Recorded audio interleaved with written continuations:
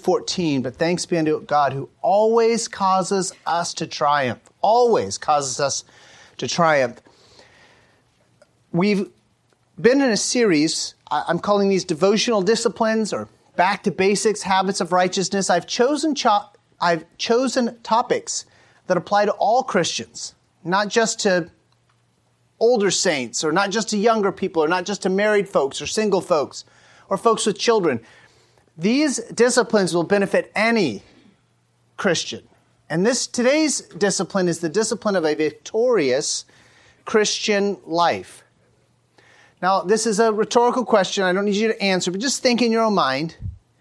Is there any sin that you find consistently trips you up? Anything that you find, boy, I wish I could change this one thing about my habits, about my life. The truth is, God wants all of us to live in consistent victory. And He's provided all the help that we need to get there, but sometimes we just can't seem to make it.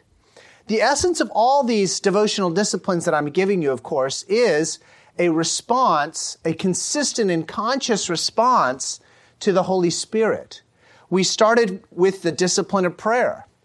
The discipline of prayer is just a consistent and conscious response. I need to pray, when the Holy Spirit puts it on your heart to pray. Now, you should have times that you've set aside for prayer. Other times, things come up suddenly and the Holy Spirit reminds you to pray, but it's a consistent and conscious response to the Holy Spirit to prayer. The second discipline was the discipline of meditation. Again, a constant and consistent response. Okay, I need to be thinking God's Word. And whether you've written it out on a card or whether you've memorized the verse, you're just going to go over that verse again and again. And by meditating on God's Word, biblical meditation is not emptying your mind. Biblical meditation is filling your mind with God's Word. By meditating on God's Word, you actually change your heart, you change your thinking, you change your will, and you line it up with God's heart, with God's thinking, with what God wants. The third discipline was the discipline of giving. Whether it's giving in the offering here, giving to the poor, it's a conscious and consistent response to respond to the Holy Spirit prompting you to give. And it goes beyond that. We didn't cover this other section, but it's a conscious and consistent response to ordering my finances. Maybe you might use the word budgeting so that you can give to the Lord. The fourth discipline we talked about, and as I've prepared these, I'm beginning to think I should have moved it right up to the front, and that was the consistent and conscious response of responding to the Holy Spirit. Recognizing that God the Holy Spirit is a person of the Godhead. He dwells inside of you. If you're a Christian, He's right there inside of you. You can't get rid of Him. You can't put Him in a closet and then go do something when He's not around. He's always there. But learning to respond to Him, that was the fourth one. And then last week we saw the discipline of thanksgiving, the intentional decision to cultivate gratitude. And when the Holy Spirit says, be thankful, to say, thank you, Lord. So all of these are a conscious and consistent response to the Holy Spirit. Today's discipline, the discipline of victorious Christian living, is also a response to the Holy Spirit who dwells inside you, who tells you, hey, you can't do that, or hey, you should do this. And, here's the good point, enables you, empowers you to do what God has called you to do, to keep God's law. The discipline of victorious Christian living is a daily struggle against sin, against its temptations, and against our old man's warped thinking, sinful thinking. Now, the reason I put that in there, that it's a daily struggle, is because I don't want to give anyone the impression that you reach a point in the Christian life where there's no more temptation, there's no more sin in your life. There's always a temptation to sin, but God always wants you to be victorious. He always causes us to triumph. It's not that He wants you to be victorious 50% of the time, or 90% of the time, or 99% of the time. God's plan is that we're victorious 100% of the time. But victory doesn't mean there's no struggle. In fact, really, how could you be victorious if there was no struggle?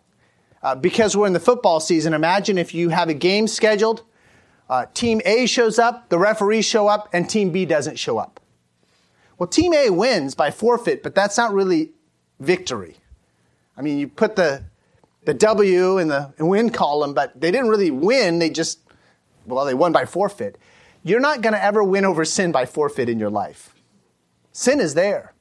We have an adversary, the devil. He's real. He's there. We have a world that constantly says, come on, come join us. We've got a lot of fun things to do over here.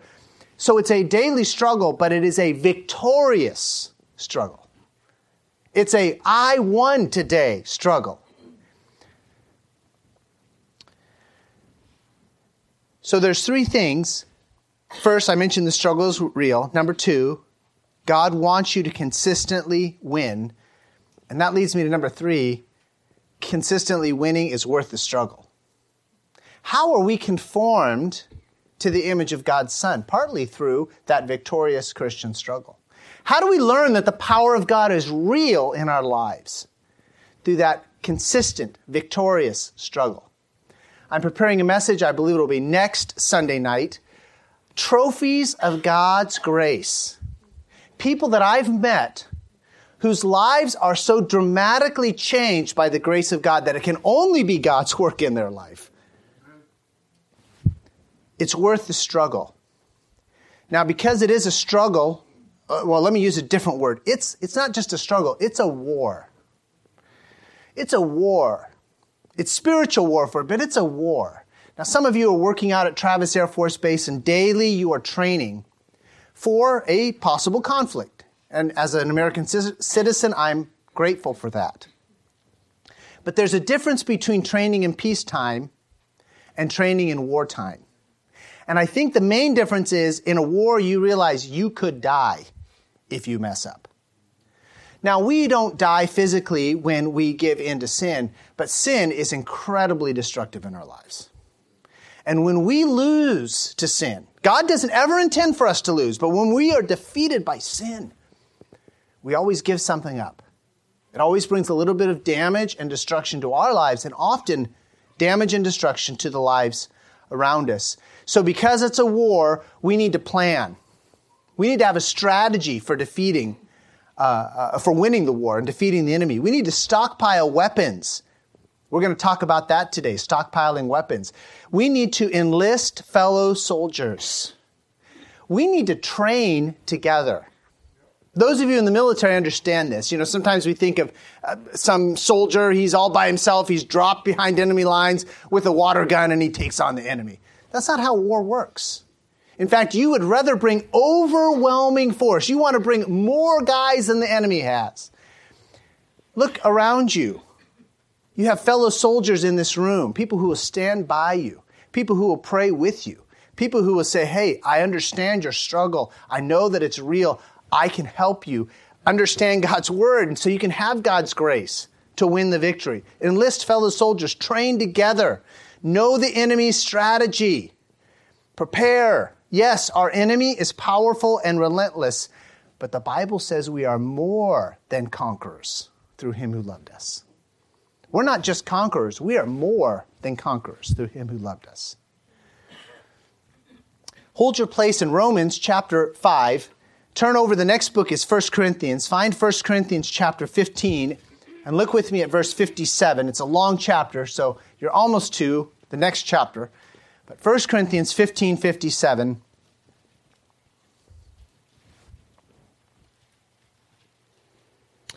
1 Corinthians 15:57 says this, but thanks be to God, which giveth us the victory through our Lord Jesus Christ.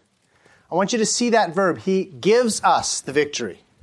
Doesn't charge us for it. We don't earn it.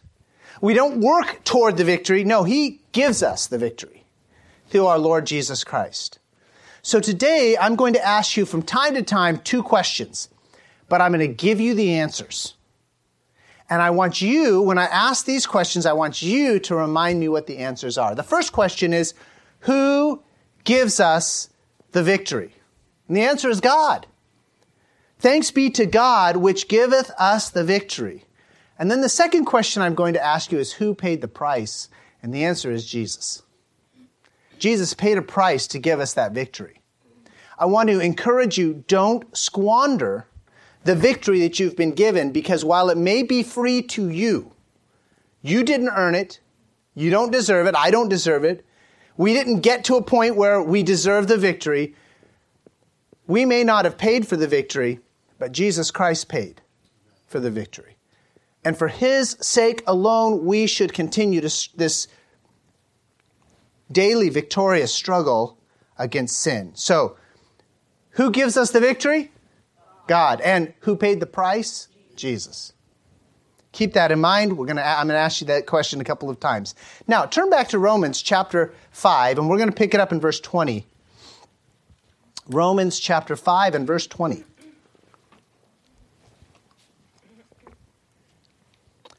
Romans 5:20 says, "Moreover, the law entered, that the offense might abound. But where sin abounded, grace did much more abound." Where sin abounded, grace did much more abound.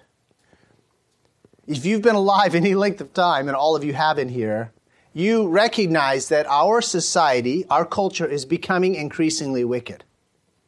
But no matter how wicked our society is around us, and yes, we could go to other cultures that are even more wicked than ours. No matter how much wickedness surrounds us, guess what is always greater? God's grace. Where sin did abound, grace did much more abound. Look with me at Romans 6 and verse 14. Romans 6:14 says, "For sin shall not have dominion over you. For ye are not under the law, but under grace." No matter how overwhelming sin might seem, no matter how much it might seem as if I have no other choice but to do wrong, God's grace frees me from that. And sin no longer has dominion over me. Because when we become Christians, there's a change in our resources. And that is, we have the grace of God. Before you were a child of God, you didn't have God's grace to resist sin. And so it must have seemed often that the sin was just overwhelming. Many of us know, I know what it is to be in bondage to sin and have a particular sin that consistently trips you up, that you consistently fall into, and you see it even coming, and you know it's a problem, but you don't know what to do with it. I'm telling you today that God's grace is sufficient for any sin you might face. Any temptation you might face, God's grace is sufficient. Because where sin did abound, grace did much more abound. And don't let sin have dominion over you. You're not under the law anymore. You're under grace. God's grace is sufficient. Now let's start with the truth. Part of God's grace is His forgiveness. And so let's start with the truth that no matter what sin we may have done, God will forgive us. And we can be thankful for that. We can be thankful that His mercy is unlimited. But let me remind you, you don't want to rely on God's forgiveness. You want to rely on His grace to experience that daily victory. There's a nephew of mine, and he enjoys riding motorcycles. How many of you enjoy riding motorcycles? Okay, I enjoy riding motorcycles, but the people in my life, like my wife, say, don't, you can't. So, okay, all right. Motorcycles can be a lot of fun. Well, this nephew of mine, he's young. He feels like he is invincible. And he bought a motorcycle, and he was traveling down one of the Texas interstates, Dallas-Fort Worth area. He was traveling down the interstate. He told me, I heard this story from his lips, he told me he thought he was going about 100 miles an hour. So he's going about 100 miles an hour. The interstate there is about 5 lanes. And so because he's going 100, guess what? He's over here in the leftmost lane going 100 miles an hour. Well, it's also a warm day, and he had on earlier a sweatshirt, a sweater of some sort, but it had become too warm for that, so he had taken that off, and he had stuffed it into his backpack, and he put his backpack on before he took off on his 100-mile-an-hour motorcycle trip. Well, what he didn't do, and I can see myself doing this, he didn't zip the bag up fully. And at 100 miles an hour, that bag had a lot of wind on it, and that zipper was becoming was undoing itself in the wind, and that sweatshirt was coming out of the bag. And he's going down a highway about 100 miles an hour when that sweatshirt comes out of the bag and somehow falls into the chain and the rear tire. And immediately that tire locks up. And he goes from 100 to 0 in a very short time. He also loses control of the bike, and by God's grace and mercy, he somehow skids across all 5 lanes of a Texas interstate and ends up on the shoulder with just some bruises and some bumps. His rear tire is wrecked. I mean, it's just the rubber is just shorn off it. So he can't drive it anywhere. So he calls his dad. His dad is tied up. I think it was in another city. His dad calls a friend who also rides motorcycles. His dad's friend arrives to pick him up, sitting there on the side of the interstate, and says, "You are fortunate that you did not die today." Now, what if my nephew is grateful to God? Don't misunderstand. Could you imagine if my nephew said to me, "You know what I learned from that? I can go 100 miles an hour and it doesn't matter. I'll be okay." No. That's the wrong lesson. The right lesson is zip up your bag and drive the speed limit. That's the right lesson. But you know what? So often when God forgives our sin and the damage and the destruction isn't as bad as we anticipated it might be, you know what lesson we take from that? Oh, I can sin and I'll just ask God to forgive me. That's the wrong lesson. Now, God will forgive you. I'm not saying he won't.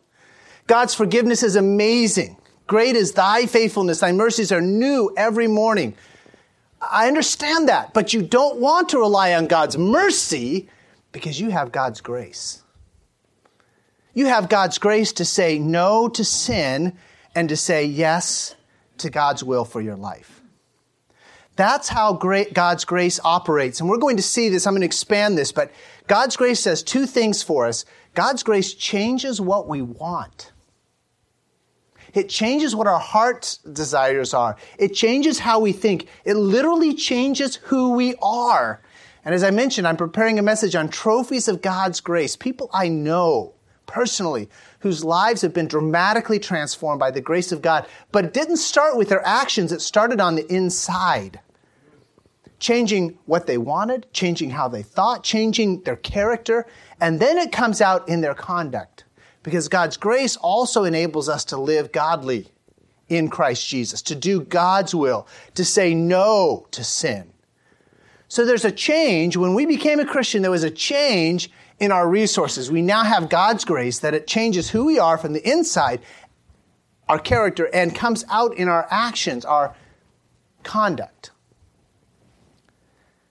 You ready for your questions? Here they are. Who gives us victory? God. You don't have to earn it. You don't have to deserve it. You don't have to work toward it. God gives us the victory. But who paid the price? Jesus.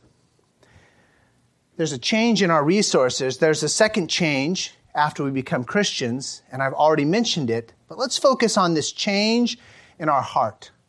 There's a change in our heart. There's a change in what we want after we become Christians. Now, the first time I see this in the passage is in Romans chapter 6 and verse 1. Let me read it to you. Romans 6:1. What shall we say then? Shall we continue in sin that grace may abound? Remember verse 20 said, where sin did abound, grace did much more abound. And so some people were tempted to think, well, Paul, if that's true, if the more I sin, the more evil I am, God's grace is even more than that. Why don't I just keep sinning and then God's grace will get all this glory? And Paul says to that question, God forbid. But let me show you a second verse in Romans 6 that talks about this change of heart. Look with me at Romans 6:21.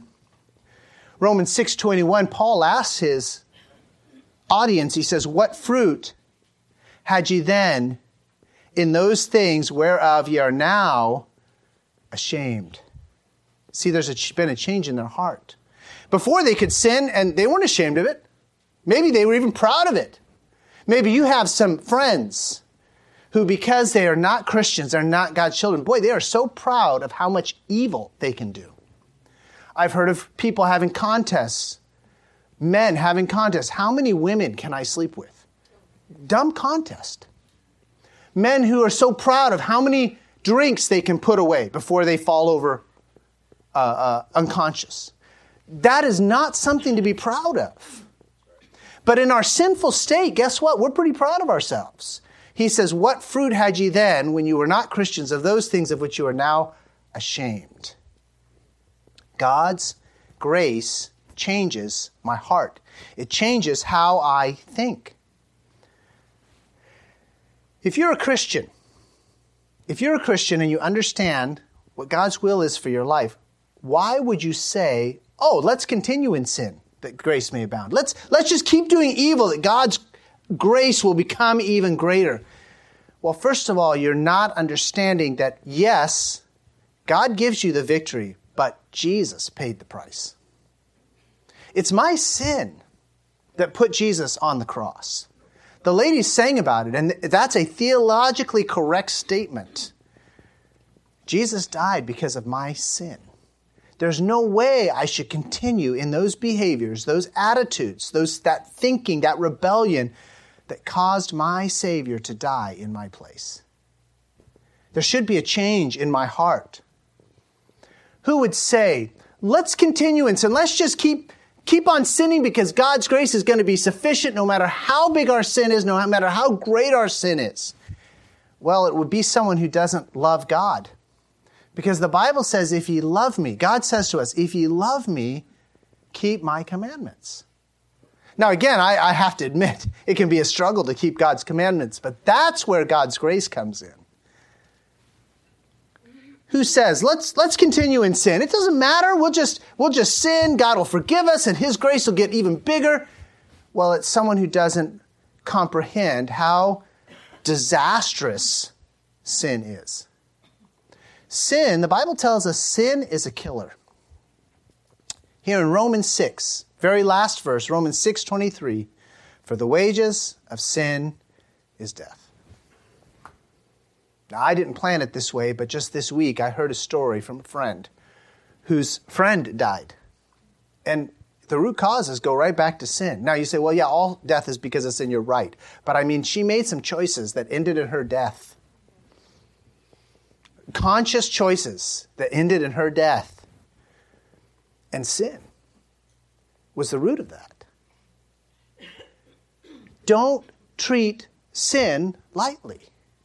Again, Romans 6:21 says, what fruit had you then in those things whereof ye are now ashamed? We ought to be ashamed of our sin.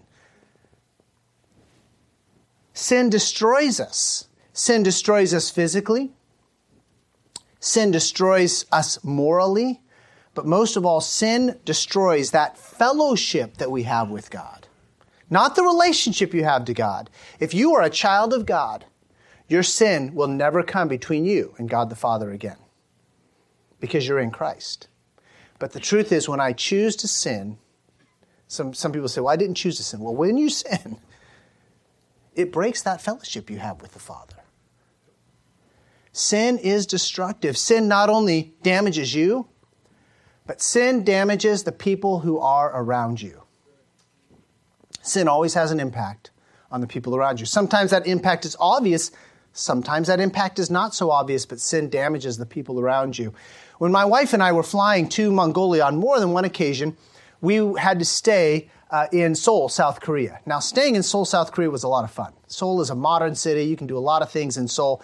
And the best part about Seoul, South Korea, for us as Americans, was almost all of the signs are in English and Korean. There's a lot of soldiers, American soldiers, and I don't know why that choice was made, but you can get on a Seoul subway, go down to a Seoul subway station. All the stops are in English. You don't have to read Korean. So we really enjoy spending some time in Seoul. And so on several occasions, sometimes by our choice, sometimes by our airline's choice, we spent several days in Korea. And whenever we spent a Sunday in Korea, there was a church there in Seoul, Itaewon, if I remember right, that had services in English, and we would go to that church. And in that church was an American man, and he had a Korean wife, and I didn't think anything of that. And we met them, and then the pastor who told me, my wife, that this American man had left his wife and had married this Korean lady. He was a missionary in Korea. And he had left his wife to marry this Korean woman. Now that was sad. But it was not strange, it was providential that several years later, as my wife and I were traveling around the United States, we met a lady who grew up in Korea as a missionary's daughter, and her father had left her mother to marry a Korean lady. And I cannot tell you the damage that was in her heart. Now, nothing wrong if a man who's not married marries a Korean lady. That's not the issue. But if you leave your wife for another woman, you are going to damage your family. Men, sometimes we sort of act like, well, we can just do it. It's my life. It doesn't matter. It does matter. What we do affects other people. I have another situation in mind, not here in California, a fella who was propositioning a young lady, and it has destroyed that young lady's faith. Even though, as far as I know, she didn't do anything wrong. I'm not really that close to it. But I've talked with her father, and boy, she said to her dad, I don't think I can go to church anymore. Sin is destructive. We need to quit treating sin as if it's a plaything. It's a killer. Now, as Christians, there are some unacceptable sins that if you were to come into church and tell just the person sitting next to you, hey, I do this, we would say, oh, you can't do that. And because they're unacceptable, you know what we do with those sins? I mean those people, us in this room. I'm not talking about those people out there. The unacceptable sins, those of us in this room, we hide those, don't we? But the Bible says, be sure your sin will find you out. When Achan took that silver and gold and that good Babylonian garment out of Jericho, and he buried it in his family's tent, you know what he thought? I can get away with this. No one will ever know. But God knows everything. And it came out. And it not only caused Achan's death, but it caused his family's death as well. Maybe you're hiding one of those unacceptable sins. I have been told that in every church this size, there are at least a few men and sometimes a few women who are struggling with pornography. It's not something to play with. It's destructive. It's a killer. It warps our minds. It destroys us morally. And it's what put Jesus on the cross. Don't mess with pornography. In some cases, it may be drunkenness. Obviously, you wouldn't come to church drunk. You're too smart for that. But maybe over this last week, during a celebration, you had way too much to drink, and you have to admit, yeah, I was drunk. The Bible says, be not drunk with wine. Don't excuse it. Don't say, well, yeah, but I got a designated driver. No, God doesn't say be not drunk with wine unless you have a designated driver. But there's also some acceptable sins that as Christians we like to pretend are not so bad, but that God calls sin. Things like worry. We like to excuse our worry. My wife will tell you, most of the time I don't worry, but when I worry, I really worry. And my wife is smart enough not to say, honey, God has it under control. Quit worrying. I think she prays a lot for me. Worry is a sin just as bad as pornography or drunkenness in its offense to God. Understand. Maybe the results aren't as bad. Maybe the damage isn't as deep to our moral and our physical sides. But worry is a sin. Bitterness is a sin. Harboring unforgiveness against a fellow a human being, regardless of its status, their relationship to you, is always a sin. But I find that most people are bitter at those who are closest to them. It's not somebody who 20 years ago took your job and you missed a promotion at work. That's not the person you're bitter at. It's often a person we live with. It's a spouse, or it's a child, or it's a parent. It's someone in this church. When we were in Mongolia, my wife will tell you, there were two missionaries that, boy, they just kept butting heads. And there was some real struggle there. And what was most frustrating to me as a fellow missionary watching this from the outside, knowing both of them, trying to be a help to both of them, what was most discouraging or most distressing to me was they were both sent out by the same church. Not the same mission board, the same church. I said to my wife at one point, I think if I were the pastor of that church, I'd say, you two, you're coming back here to this church until we get this worked out. You can't be bitter at each other and serve God on the mission field. That's what I would have said as a pastor. You can't be bitter and harbor bitterness in your heart and say, well, it's okay. It only affects me. No, it affects you, but it affects more than you. Bitterness is one of those acceptable sins we like to pretend are not so bad. Maybe it's corrupt and corrosive speech. I'm using corrupt speech from Ephesians chapter 4. Let no corrupt communication come out of your mouth. But often it's that corrupt and corrosive speech. It's that we call it sarcasm. But it's really intended to be hurting and cutting and to make the other person feel small. There's no place for that in our lives. You say, well, other people do it. Yes, that's true. Sarcasm gets a lot of play in our society, but that doesn't make sarcasm right. Saying cruel things to a parent or to a child or to a spouse or to someone in this church because you're angry and you've been hurt, it's not acceptable. We like to pretend those things aren't so bad and say, well, so-and-so is doing something worse than me. I'm not worried about so-and-so. I'm worried about me. I'm worried about you. Because the Bible says, thanks be unto God who always causes us to triumph. You don't have to speak that way. You say, well, that's the way I was raised. So, where sin did abound, grace did much more abound. Well, you have to look around. All these other people, look what they're saying. Not acceptable. Anger, another one of those acceptable sins. We pretend it's not really that bad, but anger is incredibly destructive and damaging. Especially you fathers, husbands. Your anger towards your wife or towards your children, incredibly destructive. Let every man be swift to hear, slow to speak, slow to wrath, for the wrath of man worketh not the righteousness of God. It's so tempting because I know as a father and as a husband, when I get mad, boy, everyone else calms down. They do. In my house, when I get mad, everyone else calms down. But that's not the way to have a calm house. That doesn't cause my children to respect me more or my wife to love me more. It just plants the seed of anger and bitterness in each of my family members' hearts. That's what it does. And you say, well, yeah, but I don't really get mad. I just get upset. You call it what you want. It's wrong. It's sin. And where sin did abound, grace did much more abound. Here's the excuse that I love to use.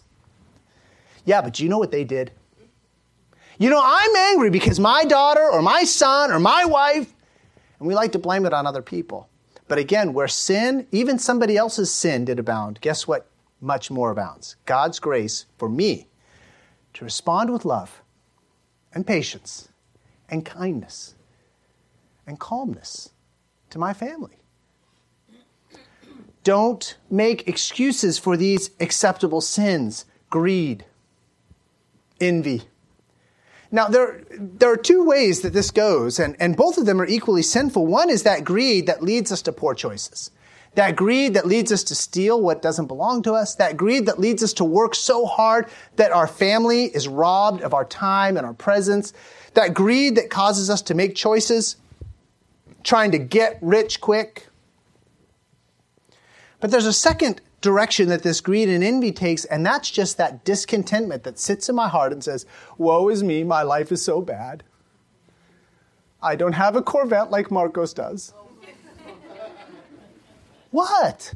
You had a Corvette for a while, didn't you, Marcos? He sold it. Didn't sell it to me. Didn't even offer it to me. I wouldn't buy it. I wouldn't have bought it anyway. But you know what? That discontent where I wish I had something else, and I think that my happiness is dependent on a possession or a friendship or anything else, is sin. Maybe it's acceptable to human beings, but it's never acceptable to God. There's one last acceptable sin that I want to mention today, and that's laziness. Laziness. When God says, hey, I need you to do this, and you say, you know what? No.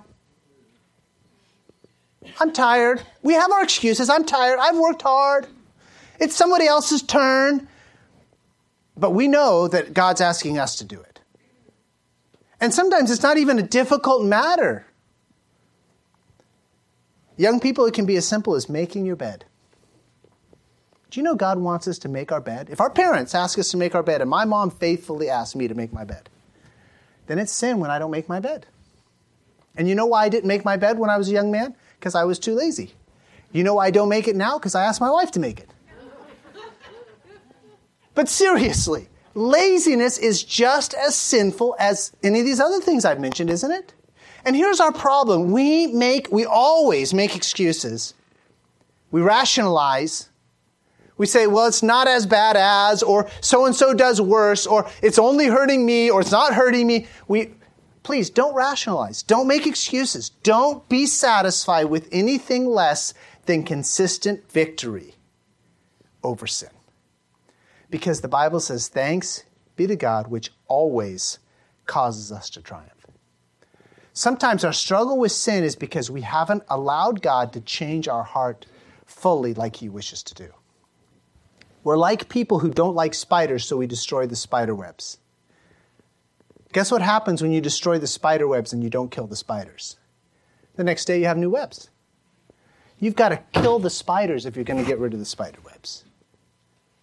And in our own lives, we've got to get to the root of our sinful condition, and that starts with my heart. And recognize that my heart is deceitful and desperately wicked, and it will make excuses for the unacceptable sins, and it'll make excuses for the acceptable sins. And God doesn't want my excuses. He wants my repentance. He wants me to agree with Him that sin is sin and it's wrong and it's destructive, and ask Him for that grace that I need to overcome that sin. So again, quiz time. Who gives us the victory? God does. And who paid the price? Jesus. Let's not be satisfied with anything less than a change of heart that causes us to say, I am not going to be satisfied with anything less than complete victory over sin because God has given me the grace. There are two more points. We're going to pick this up next week. God also changes our thinking. And lastly, God changes our choices. But today, let's focus on these first two. God has changed our resources. Before we were Christians, we couldn't have helped it. We were in bondage to sin. The Bible says we were dead in our trespasses and sins. But now, we're going to see next week, Romans describes us as alive unto God. He's changed our resources. He's given us all the grace we need. And secondly, He has changed our heart. He's made us not satisfied with just the old way of living. And by the way, this is why so many times you'll have a Christian who is in more turmoil than a heathen person who is sinning. Because the Christian person who sins has a Holy Spirit who lives inside of him, who constantly is saying, hey, you can't do that. Guess what? The heathen person over here, he doesn't have that. So he doesn't care. And I've seen Christians say, I don't understand it. Why does it bother me so much? I can't lie anymore, and he's always lying. Well, because he's a politician. No, I'm just teasing. Because he's a heathen. He doesn't have a choice. It doesn't bother him to lie because he doesn't have the Holy Spirit telling him to tell the truth. That isn't a problem. It's a good thing that you have a Holy Spirit who won't leave you alone. It's a good thing you have a Holy Spirit who says, you can't lie like that. You can't be greedy. You can't be lazy. You can't worry. You can't be bitter. You can't let your anger just go. You can't say that. We ought to be glad that we have the Holy Spirit at work in our lives. Because guess what? Outside of Jesus Christ, this heathen person has no hope in this life, and he has no hope in the next life. And we have hope. We have hope in this life that God will give us that consistent victory over sin, and we have hope in the next life. And the hope in the next life is the old man is gone. There is no more temptation. There is no more pull to lust and envy and wickedness and lying and all the other things that that trouble us now. Because God gives us the victory through Jesus Christ. Now, I mentioned to begin this that if we're going to be successful in this war, we have to plan. We have to stockpile weapons. That weapon we're going to stockpile is the grace of God. Learn to lean into God's grace. Learn to enlist fellow soldiers and to train together in how God's grace impacts my life, how God's grace impacts your life. Now let me remind us of our simple truth one more time. Who gives us victory? God does. And who paid the price? Jesus. Don't be satisfied with anything less than daily, consistent victory in your struggle against sin. Father, thank you for this passage in Romans that helps us understand your great grace that makes it possible for me and any one of your children to experience consistent victory. We don't have to live in the lust of the flesh. We don't have to allow the old man to determine what we're going to do. We're not dominated by sin anymore, and we thank you for that. I ask your Holy Spirit to point out in my life and the life of each of my hearers what that sin is that they've been rationalizing and excusing. Whether it's an unacceptable sin that they would feel really awkward telling us about, or if it's an acceptable sin that, yeah, well, maybe I do, but other people, Father, forgive us for our rationalizations, for our excuses. I pray that as your Holy Spirit puts his finger on my sin, on our sin, that we would say, you're right, God, forgive me, and live in the grace that you give us to overcome that sin. Now, before I close this afternoon, with your heads bowed, your eyes still closed, let me ask you this question. These questions. What sin is dominating your life? Whether it's those unacceptable sins, the acceptable sins, either way, if the Holy Spirit is convicting you about it, here in a few moments as we have our invitation, I want you to say yes to God and no to yourself. I want you to confess to God that your sin is an offense against him, you're wrong, and ask him, commit to him to use his grace every day to overcome that sin, whatever it is. Because I'm convinced, absolutely convinced, that God wants every Christian, every child of his, to experience consistent victory. So, Father, as I close this prayer and I address you again, I ask that you would lead us to repentance, to holiness, to righteousness, so that your grace will have its full effect in our lives, and we can bring you honor and glory. We love you, Lord. We want to keep your commandments. We need your grace to do that. So pour out your grace upon us at this time to bring conviction. We pray in the name of your Son, Jesus Christ. Amen.